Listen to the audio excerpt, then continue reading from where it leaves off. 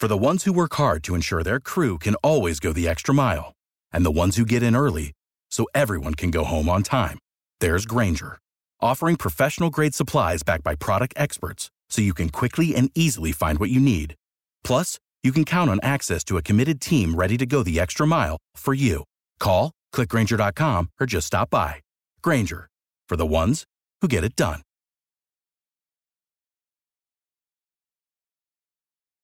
The god of mischief is back and better than ever. Loki. Wow, great to see you again. Critics agree Loki Season 2 is marvelous, great. And it's finally here. How much do you know? Let's assume I don't know much. A mind-bending adventure. Spectacularly cinematic. I've been waiting for a moment like this. It surpasses all expectations. A little over the top, don't you think? I thought it was spot on. Loki Season 2. Now streaming only on Disney+. You are listening to Habsent Minded, brought to you by Habs Eyes on the Prize.com.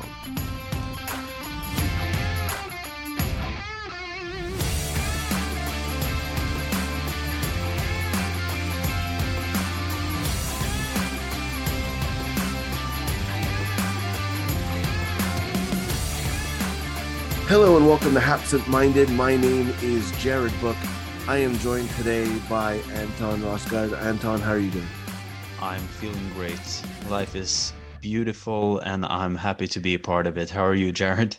I'm good. You know, it's nice to have this little break, but at the same time, it's also nice to be talking about the top 25 under 25 again. And you know, it's a fun time, obviously, for Eyes on the Prize. I'm also covering the Women's World Championships that's going underway right now. So I'm still working around hockey right now. And, you know, the Canadians really scared me because they put out a tweet yesterday saying there's only 8 more weekends until hockey starts again. And I'm like, well, I'm not ready for that. And obviously, I have a daughter who's coming as well by the start of the season. So hockey is when, you know, she'll be here as well. And I'm just like, whoa, that's when you put it that way, it's really last soon. Weeks of freedom for you.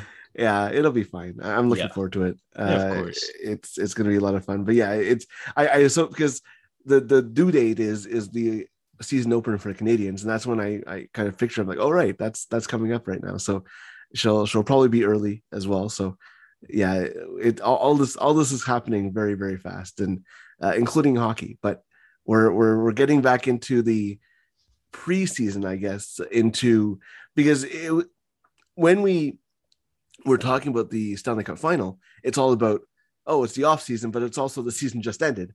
And now we're kind of, you know, turning the page, and the draft is obviously a part of that, free agency as well.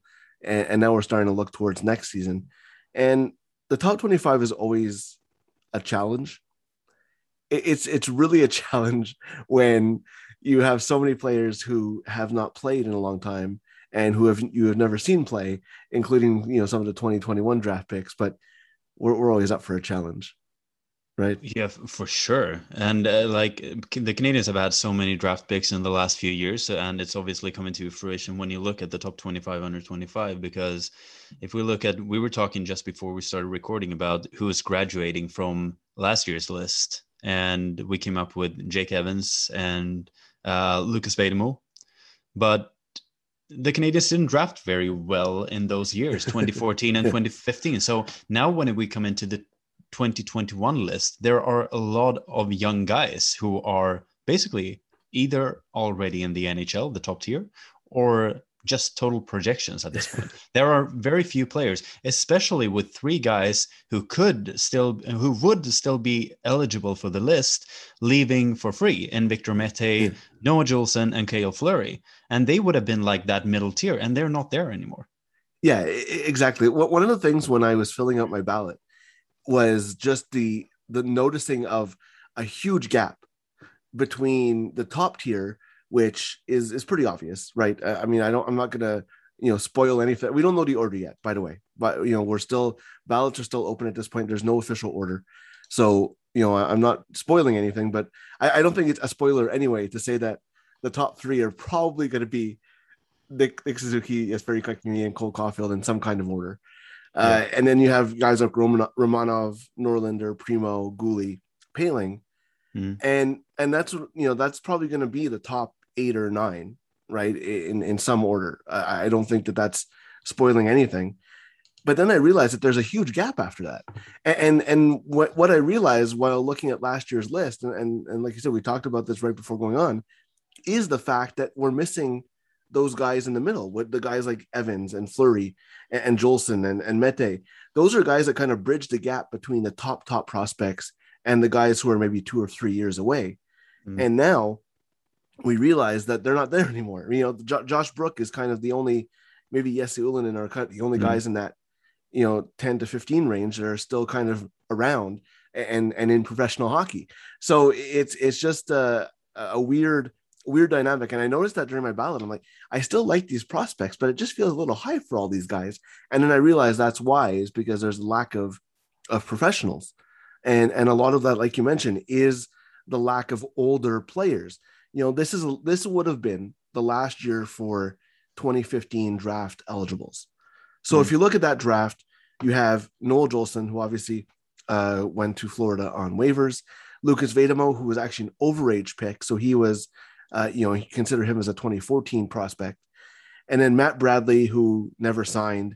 Simon Bork, who was traded for Yoel Armia in probably one of the best trades that Mark Bergevin has made. And Steve Mason. Yes, and Steve Mason. I mean, that was the whole reason why the trade was made in the first place. And 2 picks. Simon Bork got a heavy return. and the funny thing is about that trade is it was during development camp. Yeah. So he was literally in warming up when he got traded at the Bell Sports Complex in Brossard. He was literally warming up before the first practice, and the trade was announced during that. I was in the press box.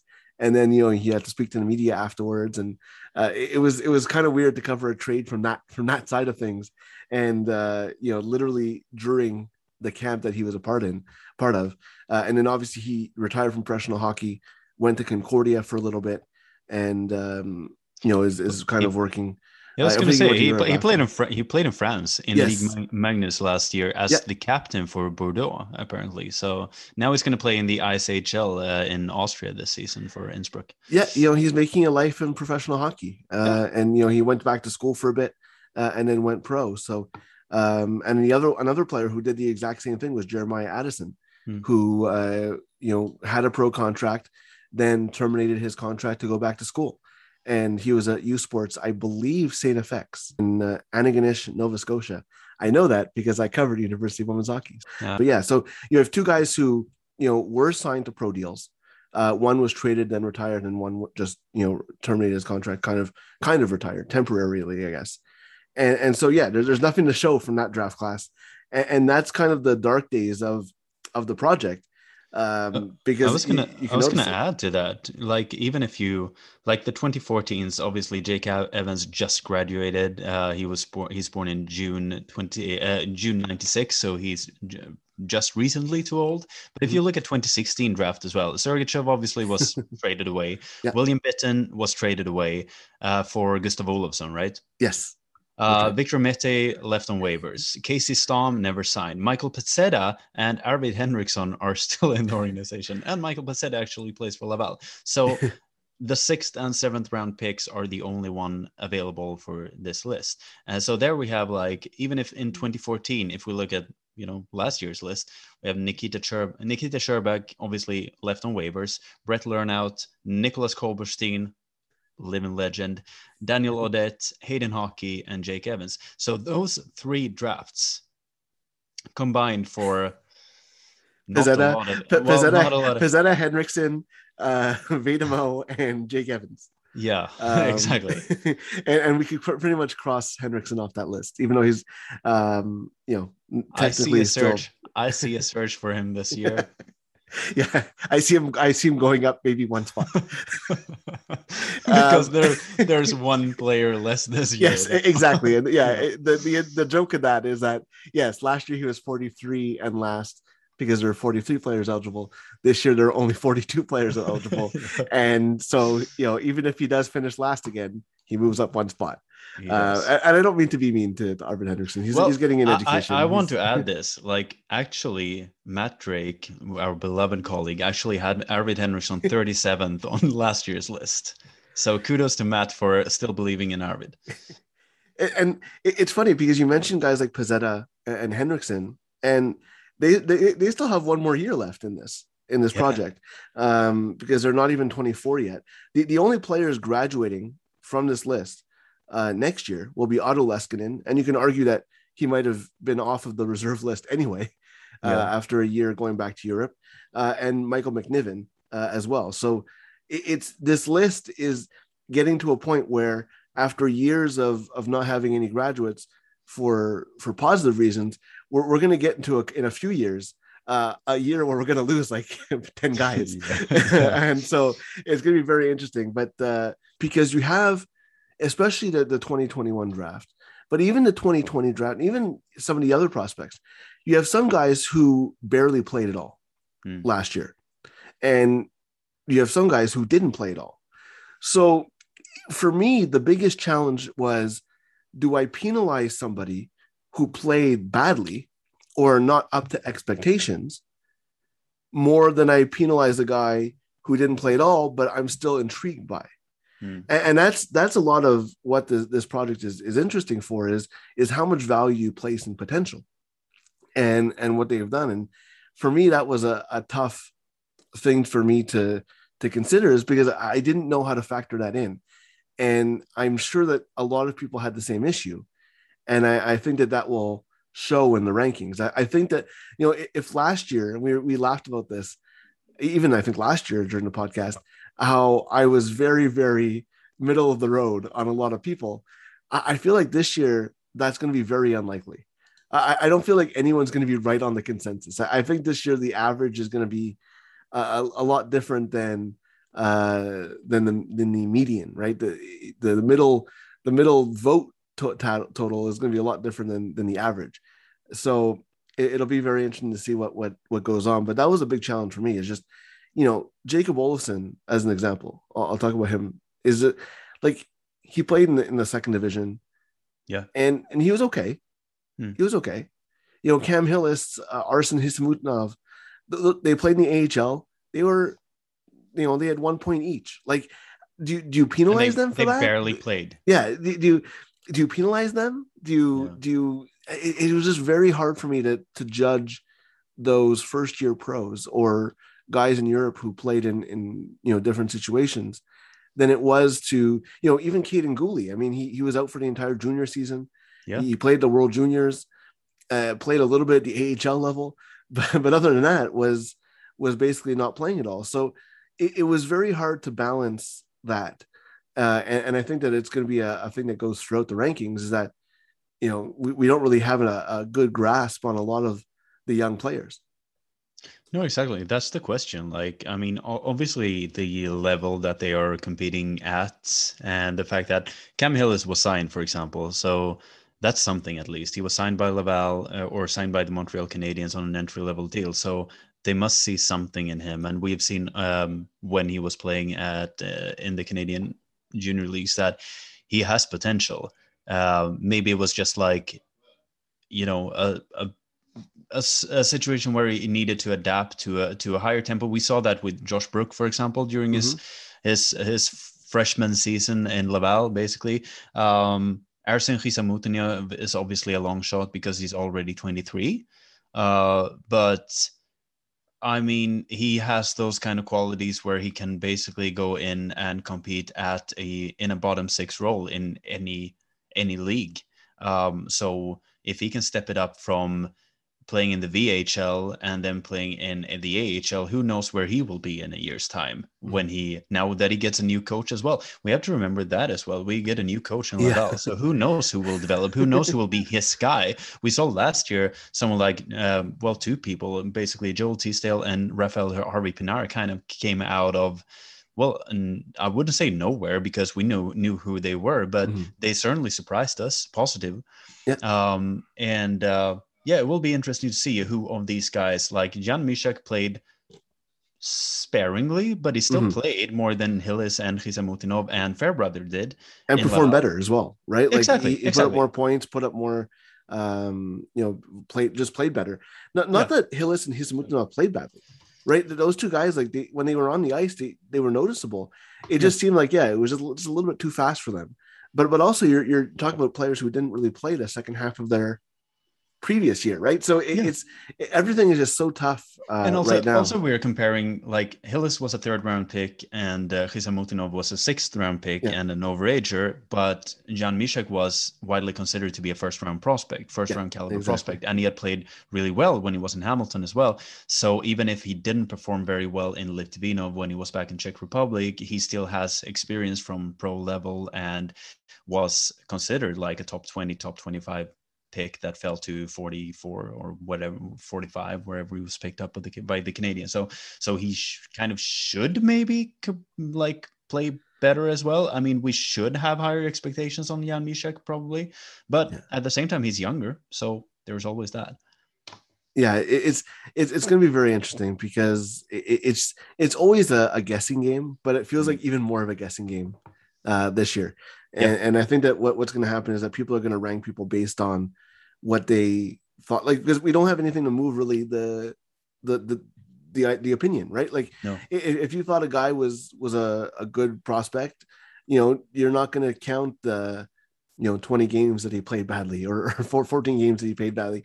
So, and if you didn't like a guy, you're not going to look into 14 games where he played well, or so it's going to be very interesting to see how different members of the community and even the staff factor into this, because even among the staff we get a little bit of disagreement between prospects. Of course. And it happens. But so let's look back at the 2020 rankings, and like I said, we don't know what the rankings are going to be in 2021. We don't know the vote. I have not seen any ballots other than my own. No. And we're trying to keep it, even as we speak, we are keeping it a secret between each other as well. Yeah, we didn't really discuss our ballots between each other.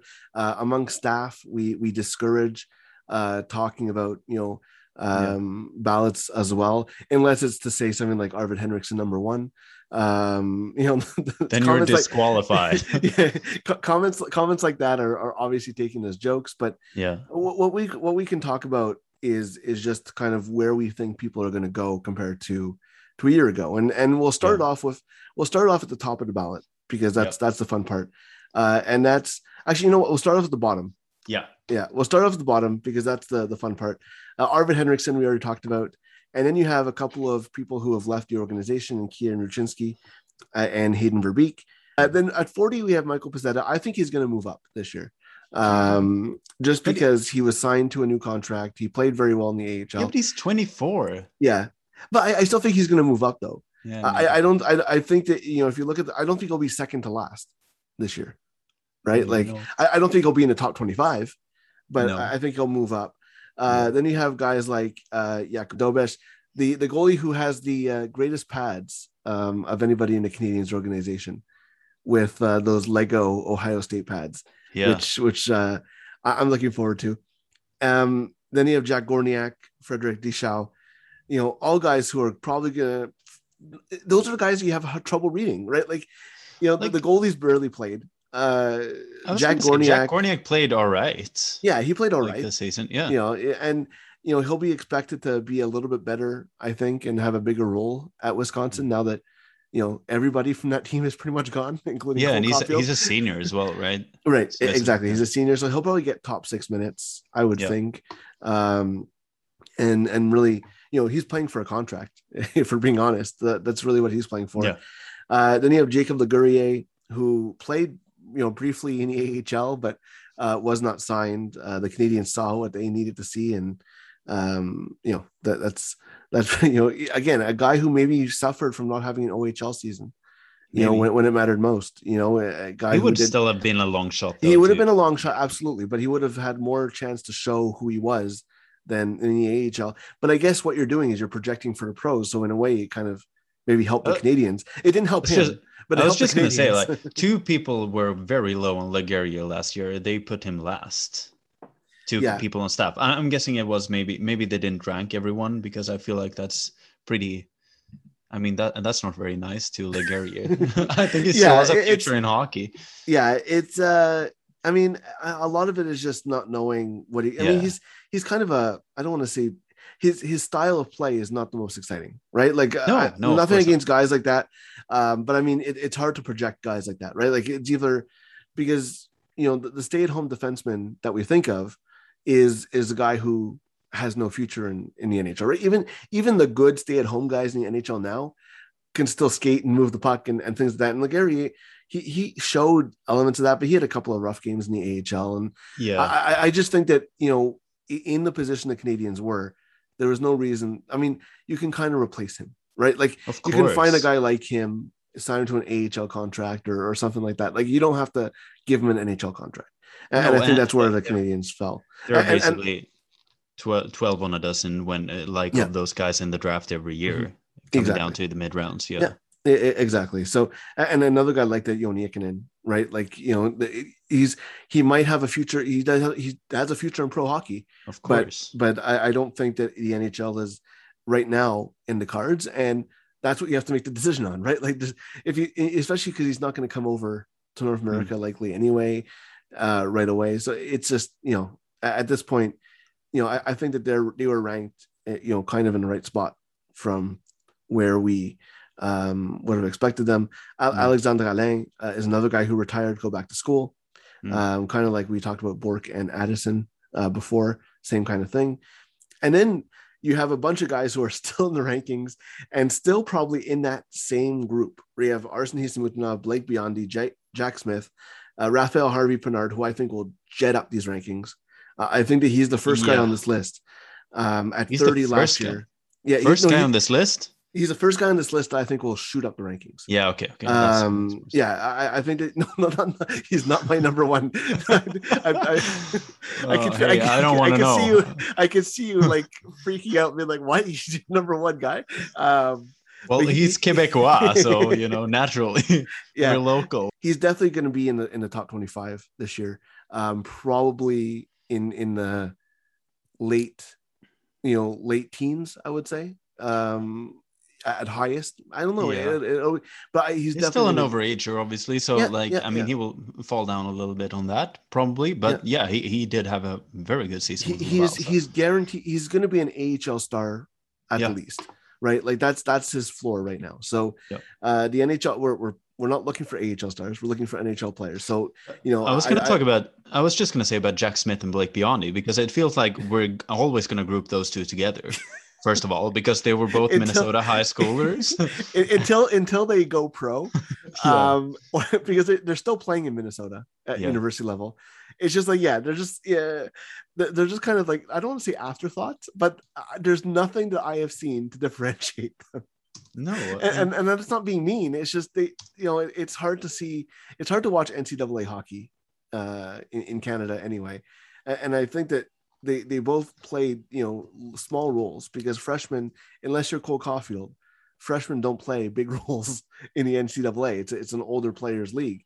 I mean, look at Ryan Poehling, right? He took 2 years before he got regular scoring opportunities. So, and he was a first round pick. So But the thing is, like, Jack Smith, first of all, like, he didn't even play NCAA because he was too young. So he played USHL this season and had 13 points in 47 games with Sioux Falls Stampede. So obviously, maybe the coaches didn't quite care that much, because he was just going to be there for one season before signing with Minnesota Duluth. So now he's going to play with Blake Biondi as well, in the same, on the same NCAA team. So at least it'll be easy to keep them in mind, but they're going to be confused. It wouldn't surprise me if they actually get put on the same line, being both, Minnesota high school stars and whatever, and they're the same age and everything. And then we will never be able to tell basically who's who. They're both listed kind of as winger center hybrids as well. Yeah. So it's going to be interesting to follow Minnesota Duluth. But Biondi had 5 points in 26 games in the NCAA. So I think that, I probably put him a little bit higher than Smith, but I think that they're going to be one after the other in the ranking somehow, no matter where they're ranked. They are both 6 foot tall, and one is 192 and the other one is 190. Have we ever seen them in the same place together? I guess we will. No. I guess we will in university. We will. But that's if one gets injured all the time and one plays, I think we have our proof that they're the same person. Yes. I'm just kidding. No disrespect to Jack Smith or Blake Biondi. We want to see more of them. Like, yeah, I mean, I want to see them play. Like, that's all I want to see. But yeah, I think they'll be kind of in that, you know, I think we call them the long shots tier. I think they'll probably be in that tier for, you know, again, until they have a chance to show and you know, get attention, because even the NCAA was very weird this year. You know, some schools played, some schools didn't. Yeah. It's just very hard to get a grasp on a lot of these prospects. And you know, what helps the Canadians is that they have a lot of players who we do have better reads on, right? Yep. Whether in you know, European hockey or junior hockey, or even in the AHL, NHL, like there's players that we know are more sure things than those two. So they can afford to be a little bit lower down. It is not an indication of what their future is. It's just right now they haven't really shown anything. And that's not none of their faults. It's just that it's the, you know, the NCAA freshmen, very hard for freshmen, unless, like I said, you're Cole Caulfield. And Gianni Fairbrother, I think that he'll probably move up. But Joel Teasdale, that group of three guys. Yeah, we can say about Fairbrother as well. If nothing else, but just because Kel Fleury, Victor Mete, and Noah Juleson are all out of the list. Yeah. So Fairbrother naturally moves up the rankings because he's one of the few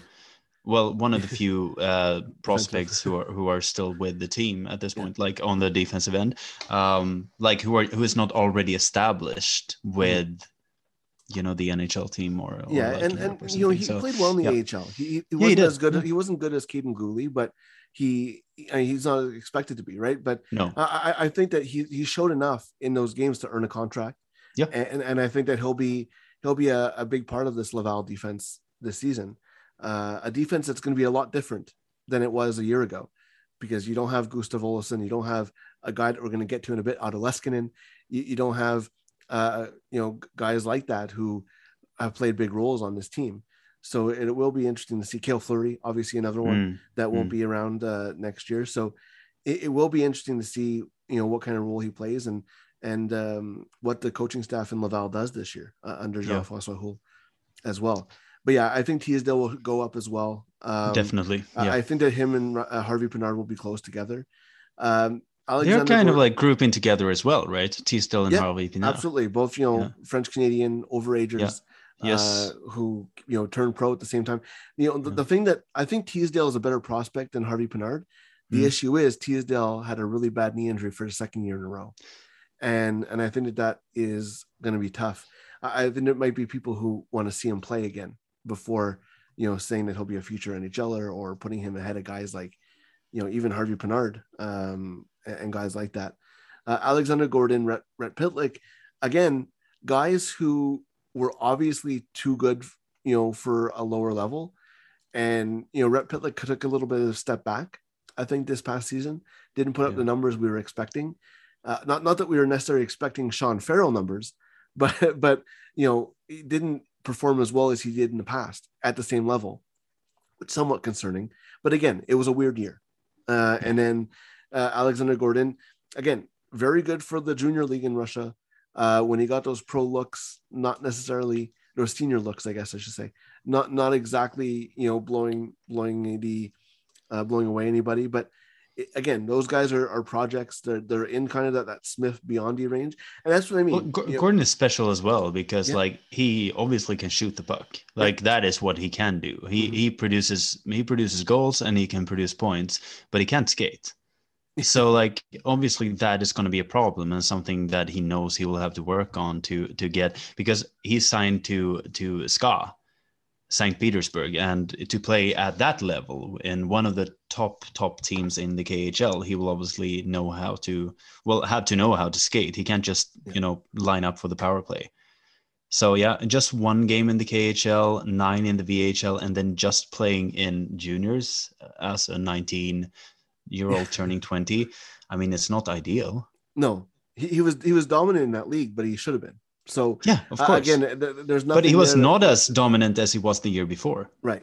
Again, it's a weird year for everybody, so it's just hard to get a read on people. But I think that they're long shots. Pitlick is probably a little bit ahead of Gordon. I think that people got excited about his goal scoring a year ago, and maybe was ranked a little. I mean, both the staff and the community had him at 27, which is where he finished. Yeah. And I don't think he'll be that high this year. not necessarily because of anything he did, just because I think guys around them, you know, you look at Teasdale and Harvey Pinard and Fairbrother, they were all behind him last year. I don't think anybody will put them behind him this year.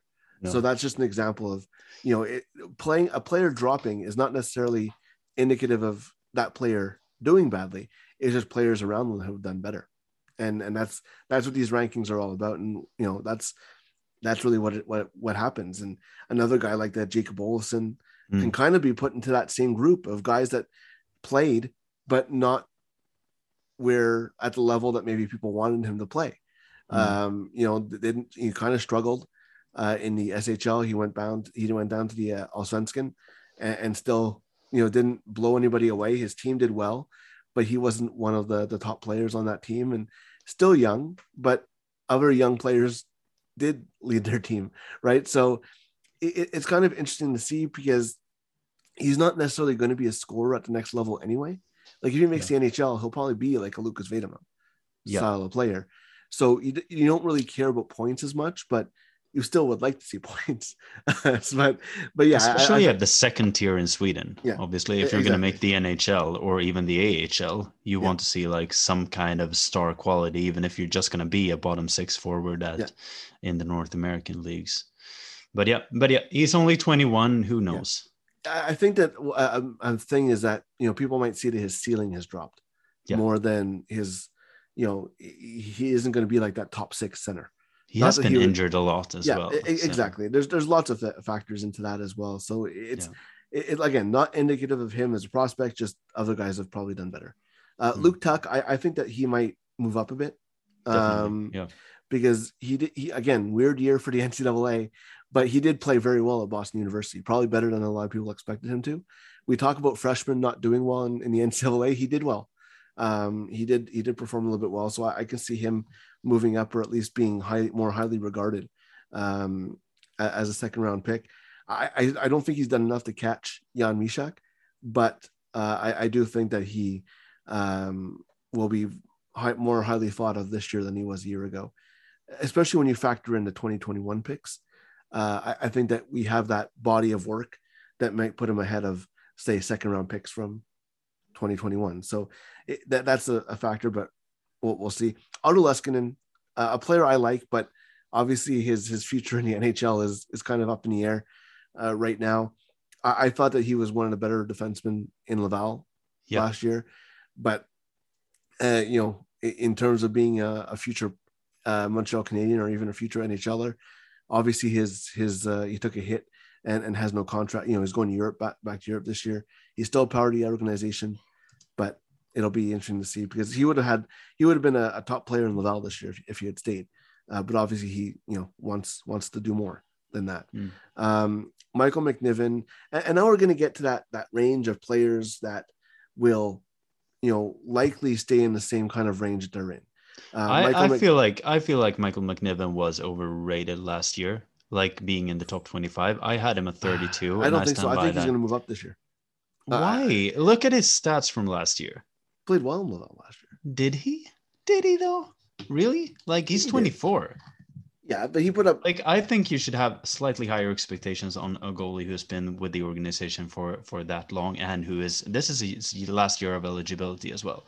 Like, he had an 8.95 save percentage in 13 games, 2.59 goals conceded. But obviously, that is just Laval goalies always have low save percentages, though.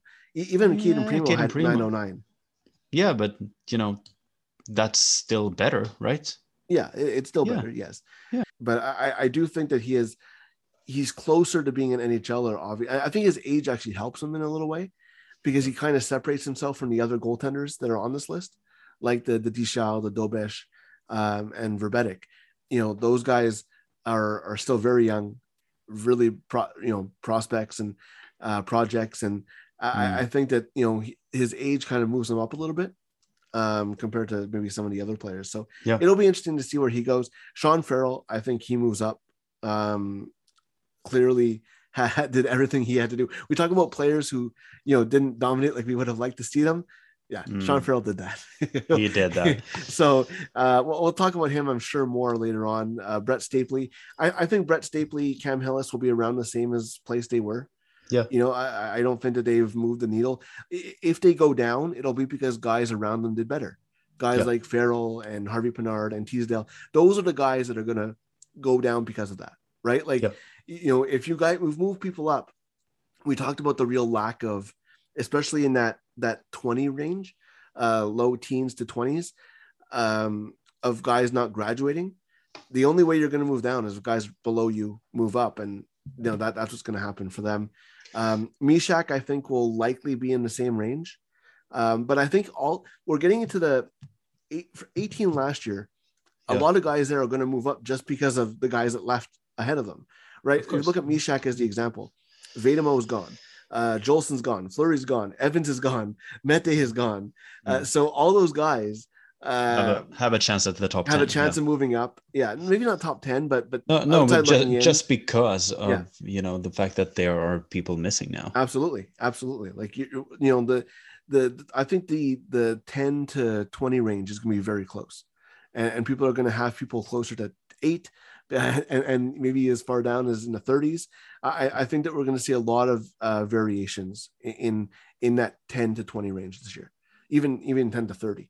I think it'll be very interesting, and there'll be a lot of disagreements, especially surrounding some of the players who are on this list. I mean, Victor Mete has always been kind of a lightning rod. Obviously, he's not around anymore, but I feel like there's going to be a lot of interesting debate around some of the players in this range.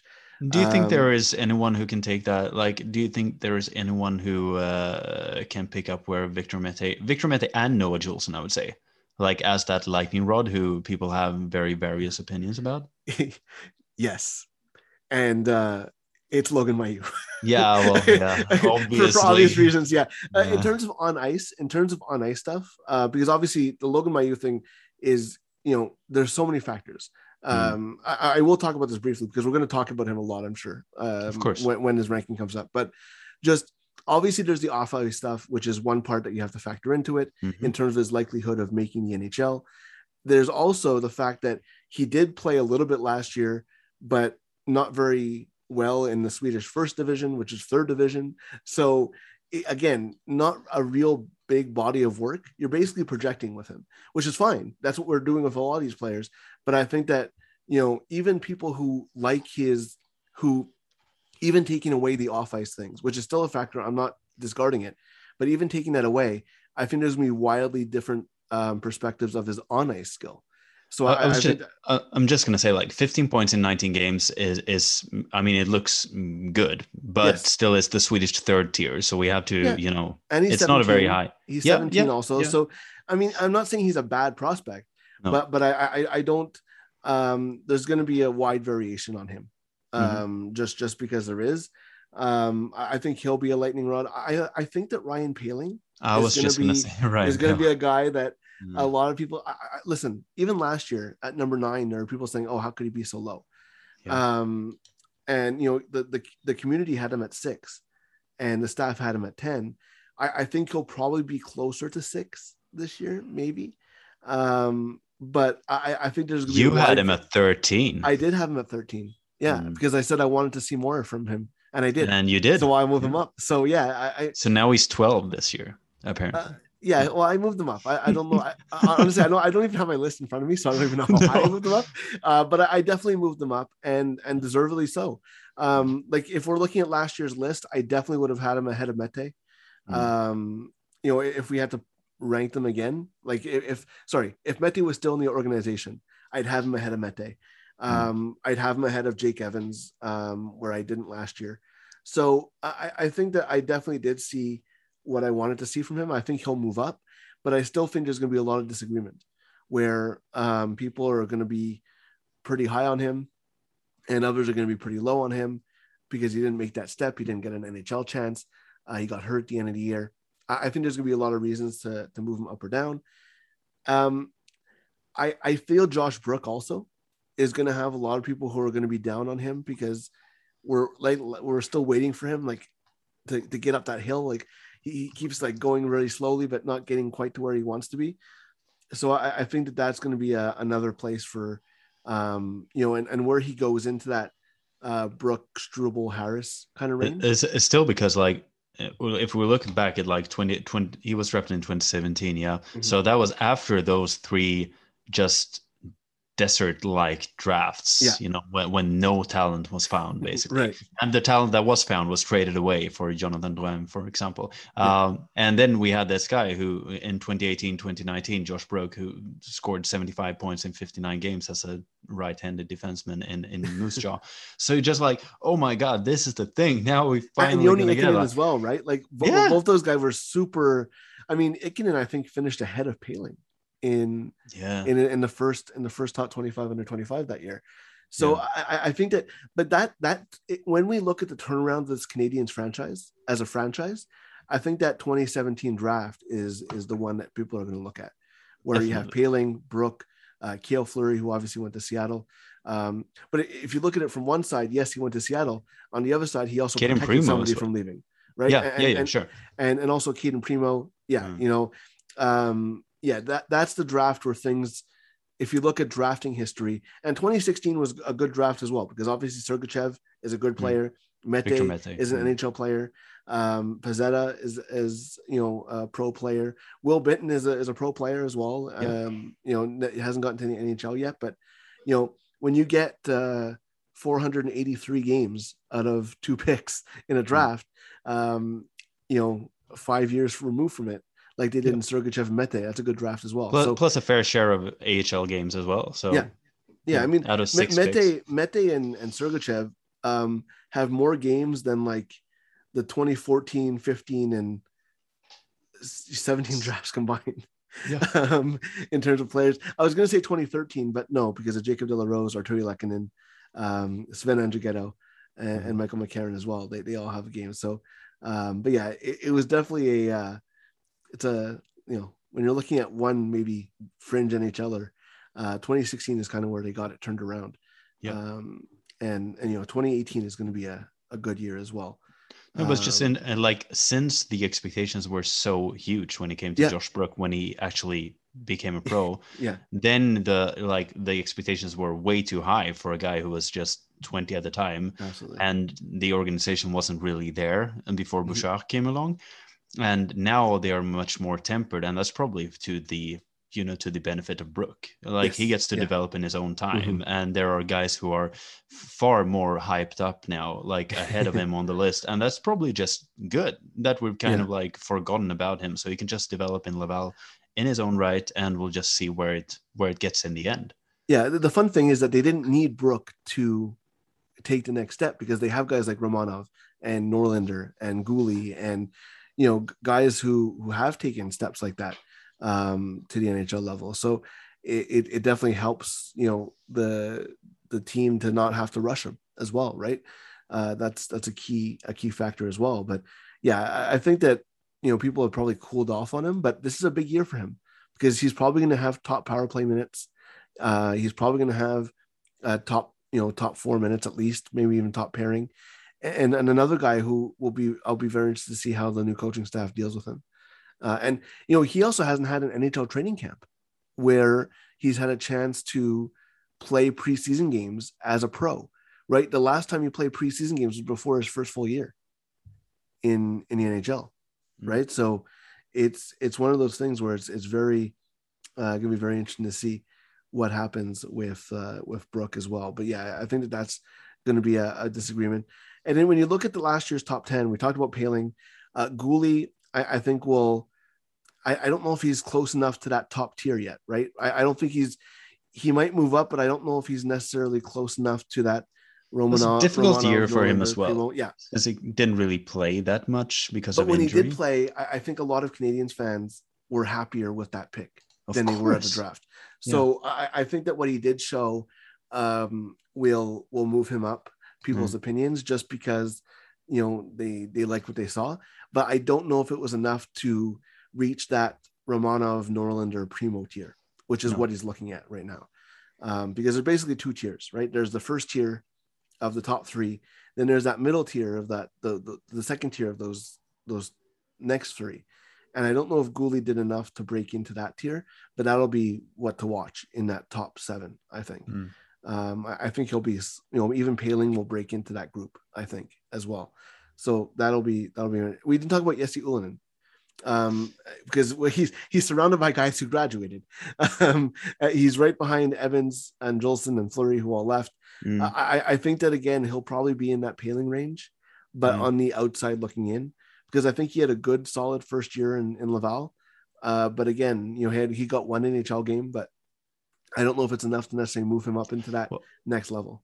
You had a hot take before last season that Jesse Ullinen was going to be an NHL player by the end of the spring, and look, here we are. He played one game. I was technically right, which is the best kind of right to be. Yeah. I liked what I saw. Again, someone who dealt with injuries, and needs to develop. I'll be I want to see guys like Paling and Ullinen and Brook. I want to see them in NHL preseason games. And that's something that we haven't really had a chance to see since they came over or developed more, because of the lack of preseason last year. So I'm curious about those guys. I think that, that'll be very interesting to see. Even a guy like Matthias Norlander, coming over for training camp, seeing him there will be very interesting. So seeing Jan Mishak. Yeah, exactly. Guys like that, even Gooley, a guy like Hayden Gooley going in camp, seeing these guys in actual preseason games or even, inter-squad, where you kind of get to see what they can do, I think will be very important to their development. A guy like Paling hasn't even, played in the NHL really, since he kind of turned the corner. So it'll be interesting to see what he can do and what he can do in those preseason games and maybe make the team out of camp, or at least make a hard decision. But it's the top tier is going to be interesting. I think we skipped over the Northeastern twins as well, Jordan Harris and Jaden Stroh. We talked about them briefly, but I think that they're going to be. There's not really much to say about them, not in a bad way. Just they're developing, they're doing well. They haven't done anything extraordinary, but they haven't busted either. So they're on the right path. I think they're both going to get pro contracts, maybe even both after this season. Harris is back for his senior year, and then becomes could become a free agent, but all indications say he'll probably sign. So there's not really much to say about them because they haven't broken into that next tier. I think that we talk about tiers, and I think that the first tier is Suzuki, Kotkaniemi, Caulfield. That's for sure. Maybe Romanov is a little bit below that tier, I think. And then you have Norlander, Primo, Gooley, Paling, Ullinen, and then you have the Brook, Struble, Harris group, and they're all trying to break into that third tier, I think. And I think that they're kind of doing that, but I think they're still pretty far from being at the top of that third tier, and I think they're pretty far from being in that second tier. But that's just because the players ahead of them are professionals, and that's nothing against them at all. It's just I don't know if they've done enough to move up drastically. They'll move up just because of the players that left in front of them. It's kind of like as well, if you're playing NCAA hockey and you're doing it well, there's only you have to play at a Caulfield-esque level to kind of move up in the rankings. You have to be utterly dominant for everyone to kind of notice and actually think that you're a first tier kind of prospect or second tier kind of prospect. It's really before. Otherwise, it's kind of when you get a pro contract, then we're going to see how you compare to, pro league hockey players. And that's going to be it's the same as if you're dominating, like Kem Hillis, for example, he dominated in the OHL. It was too easy for him. But then he comes to, the AHL and things are a bit tougher. And there we get to see more how you compare to actual pro league players. And then, we can make an adjustment after that. Yeah, exactly. And that's the thing is that, people might look at, this whole thing as, if a player moves down or fluid, right? I was down on Paling, so I put him down in my rankings. I'm very happy to move him up. It's not that I marked him down because I just liked other players more, and now he showed what I needed to see. And I think it's very fluid, right? And I think that, you can be low on a guy 1 year. It's kind of a picture of where you feel at a moment in time. And it's what makes it fun every year, right? Because I don't go back to my list and move guys around. What I do is I completely start fresh, and then I look at my list compared to my list from the year before just to see. But that's what I like to do. I like to go with a fresh, clear slate. look at the players that are eligible, and rank them from that. And where I had them before doesn't matter because I don't factor that in. I just go with what I feel. Yeah, I feel the same way. Obviously, I don't have the experience that you do as an oracle of this list. I've only been here for last year's list and this one, but I felt the same way. It was just like, going over fresh, looking at it from a new perspective and seeing what we've learned in the last, well, now it's 8 or 9 months instead of 12. Yeah, exactly. So it's, and it wasn't exactly a normal season either. But I think that that debate for number 1, 2, and 3 is going to be heated. I think you talk about lightning rod. I think people are going to be very passionate about the top 3.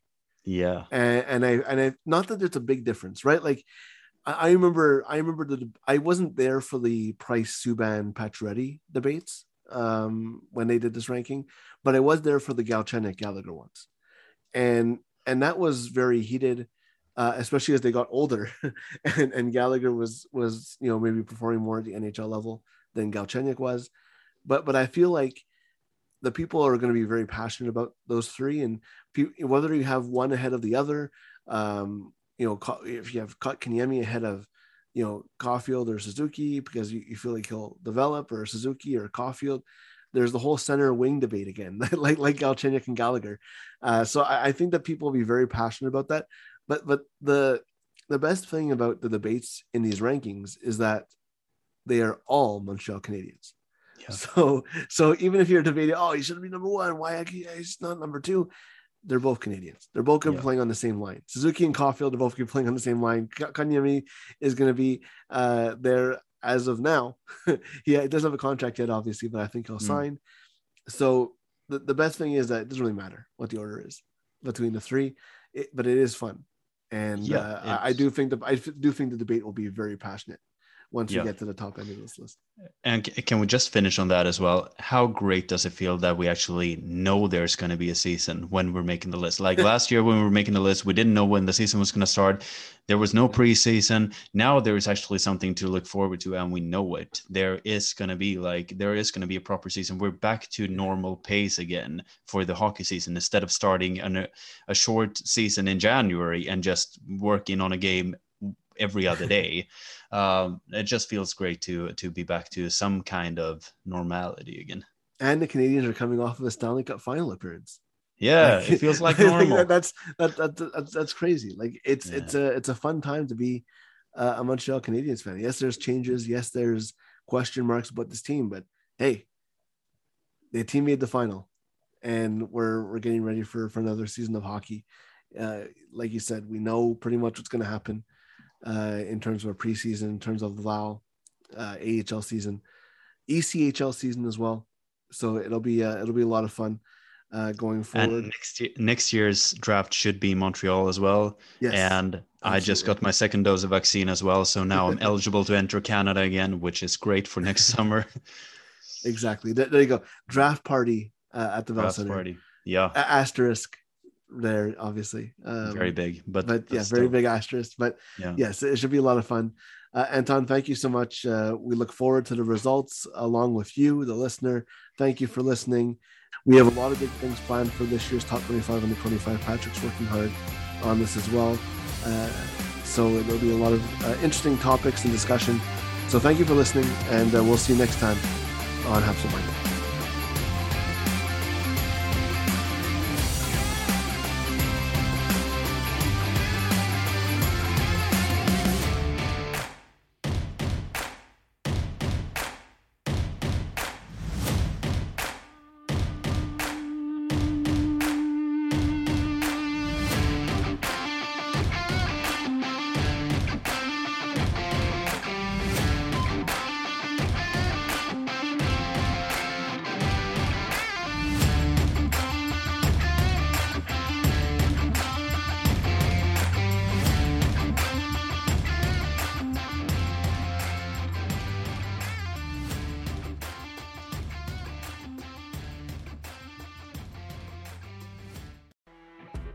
You know when you're listening to a true crime story that has an unbelievable plot twist that makes you stop in your tracks?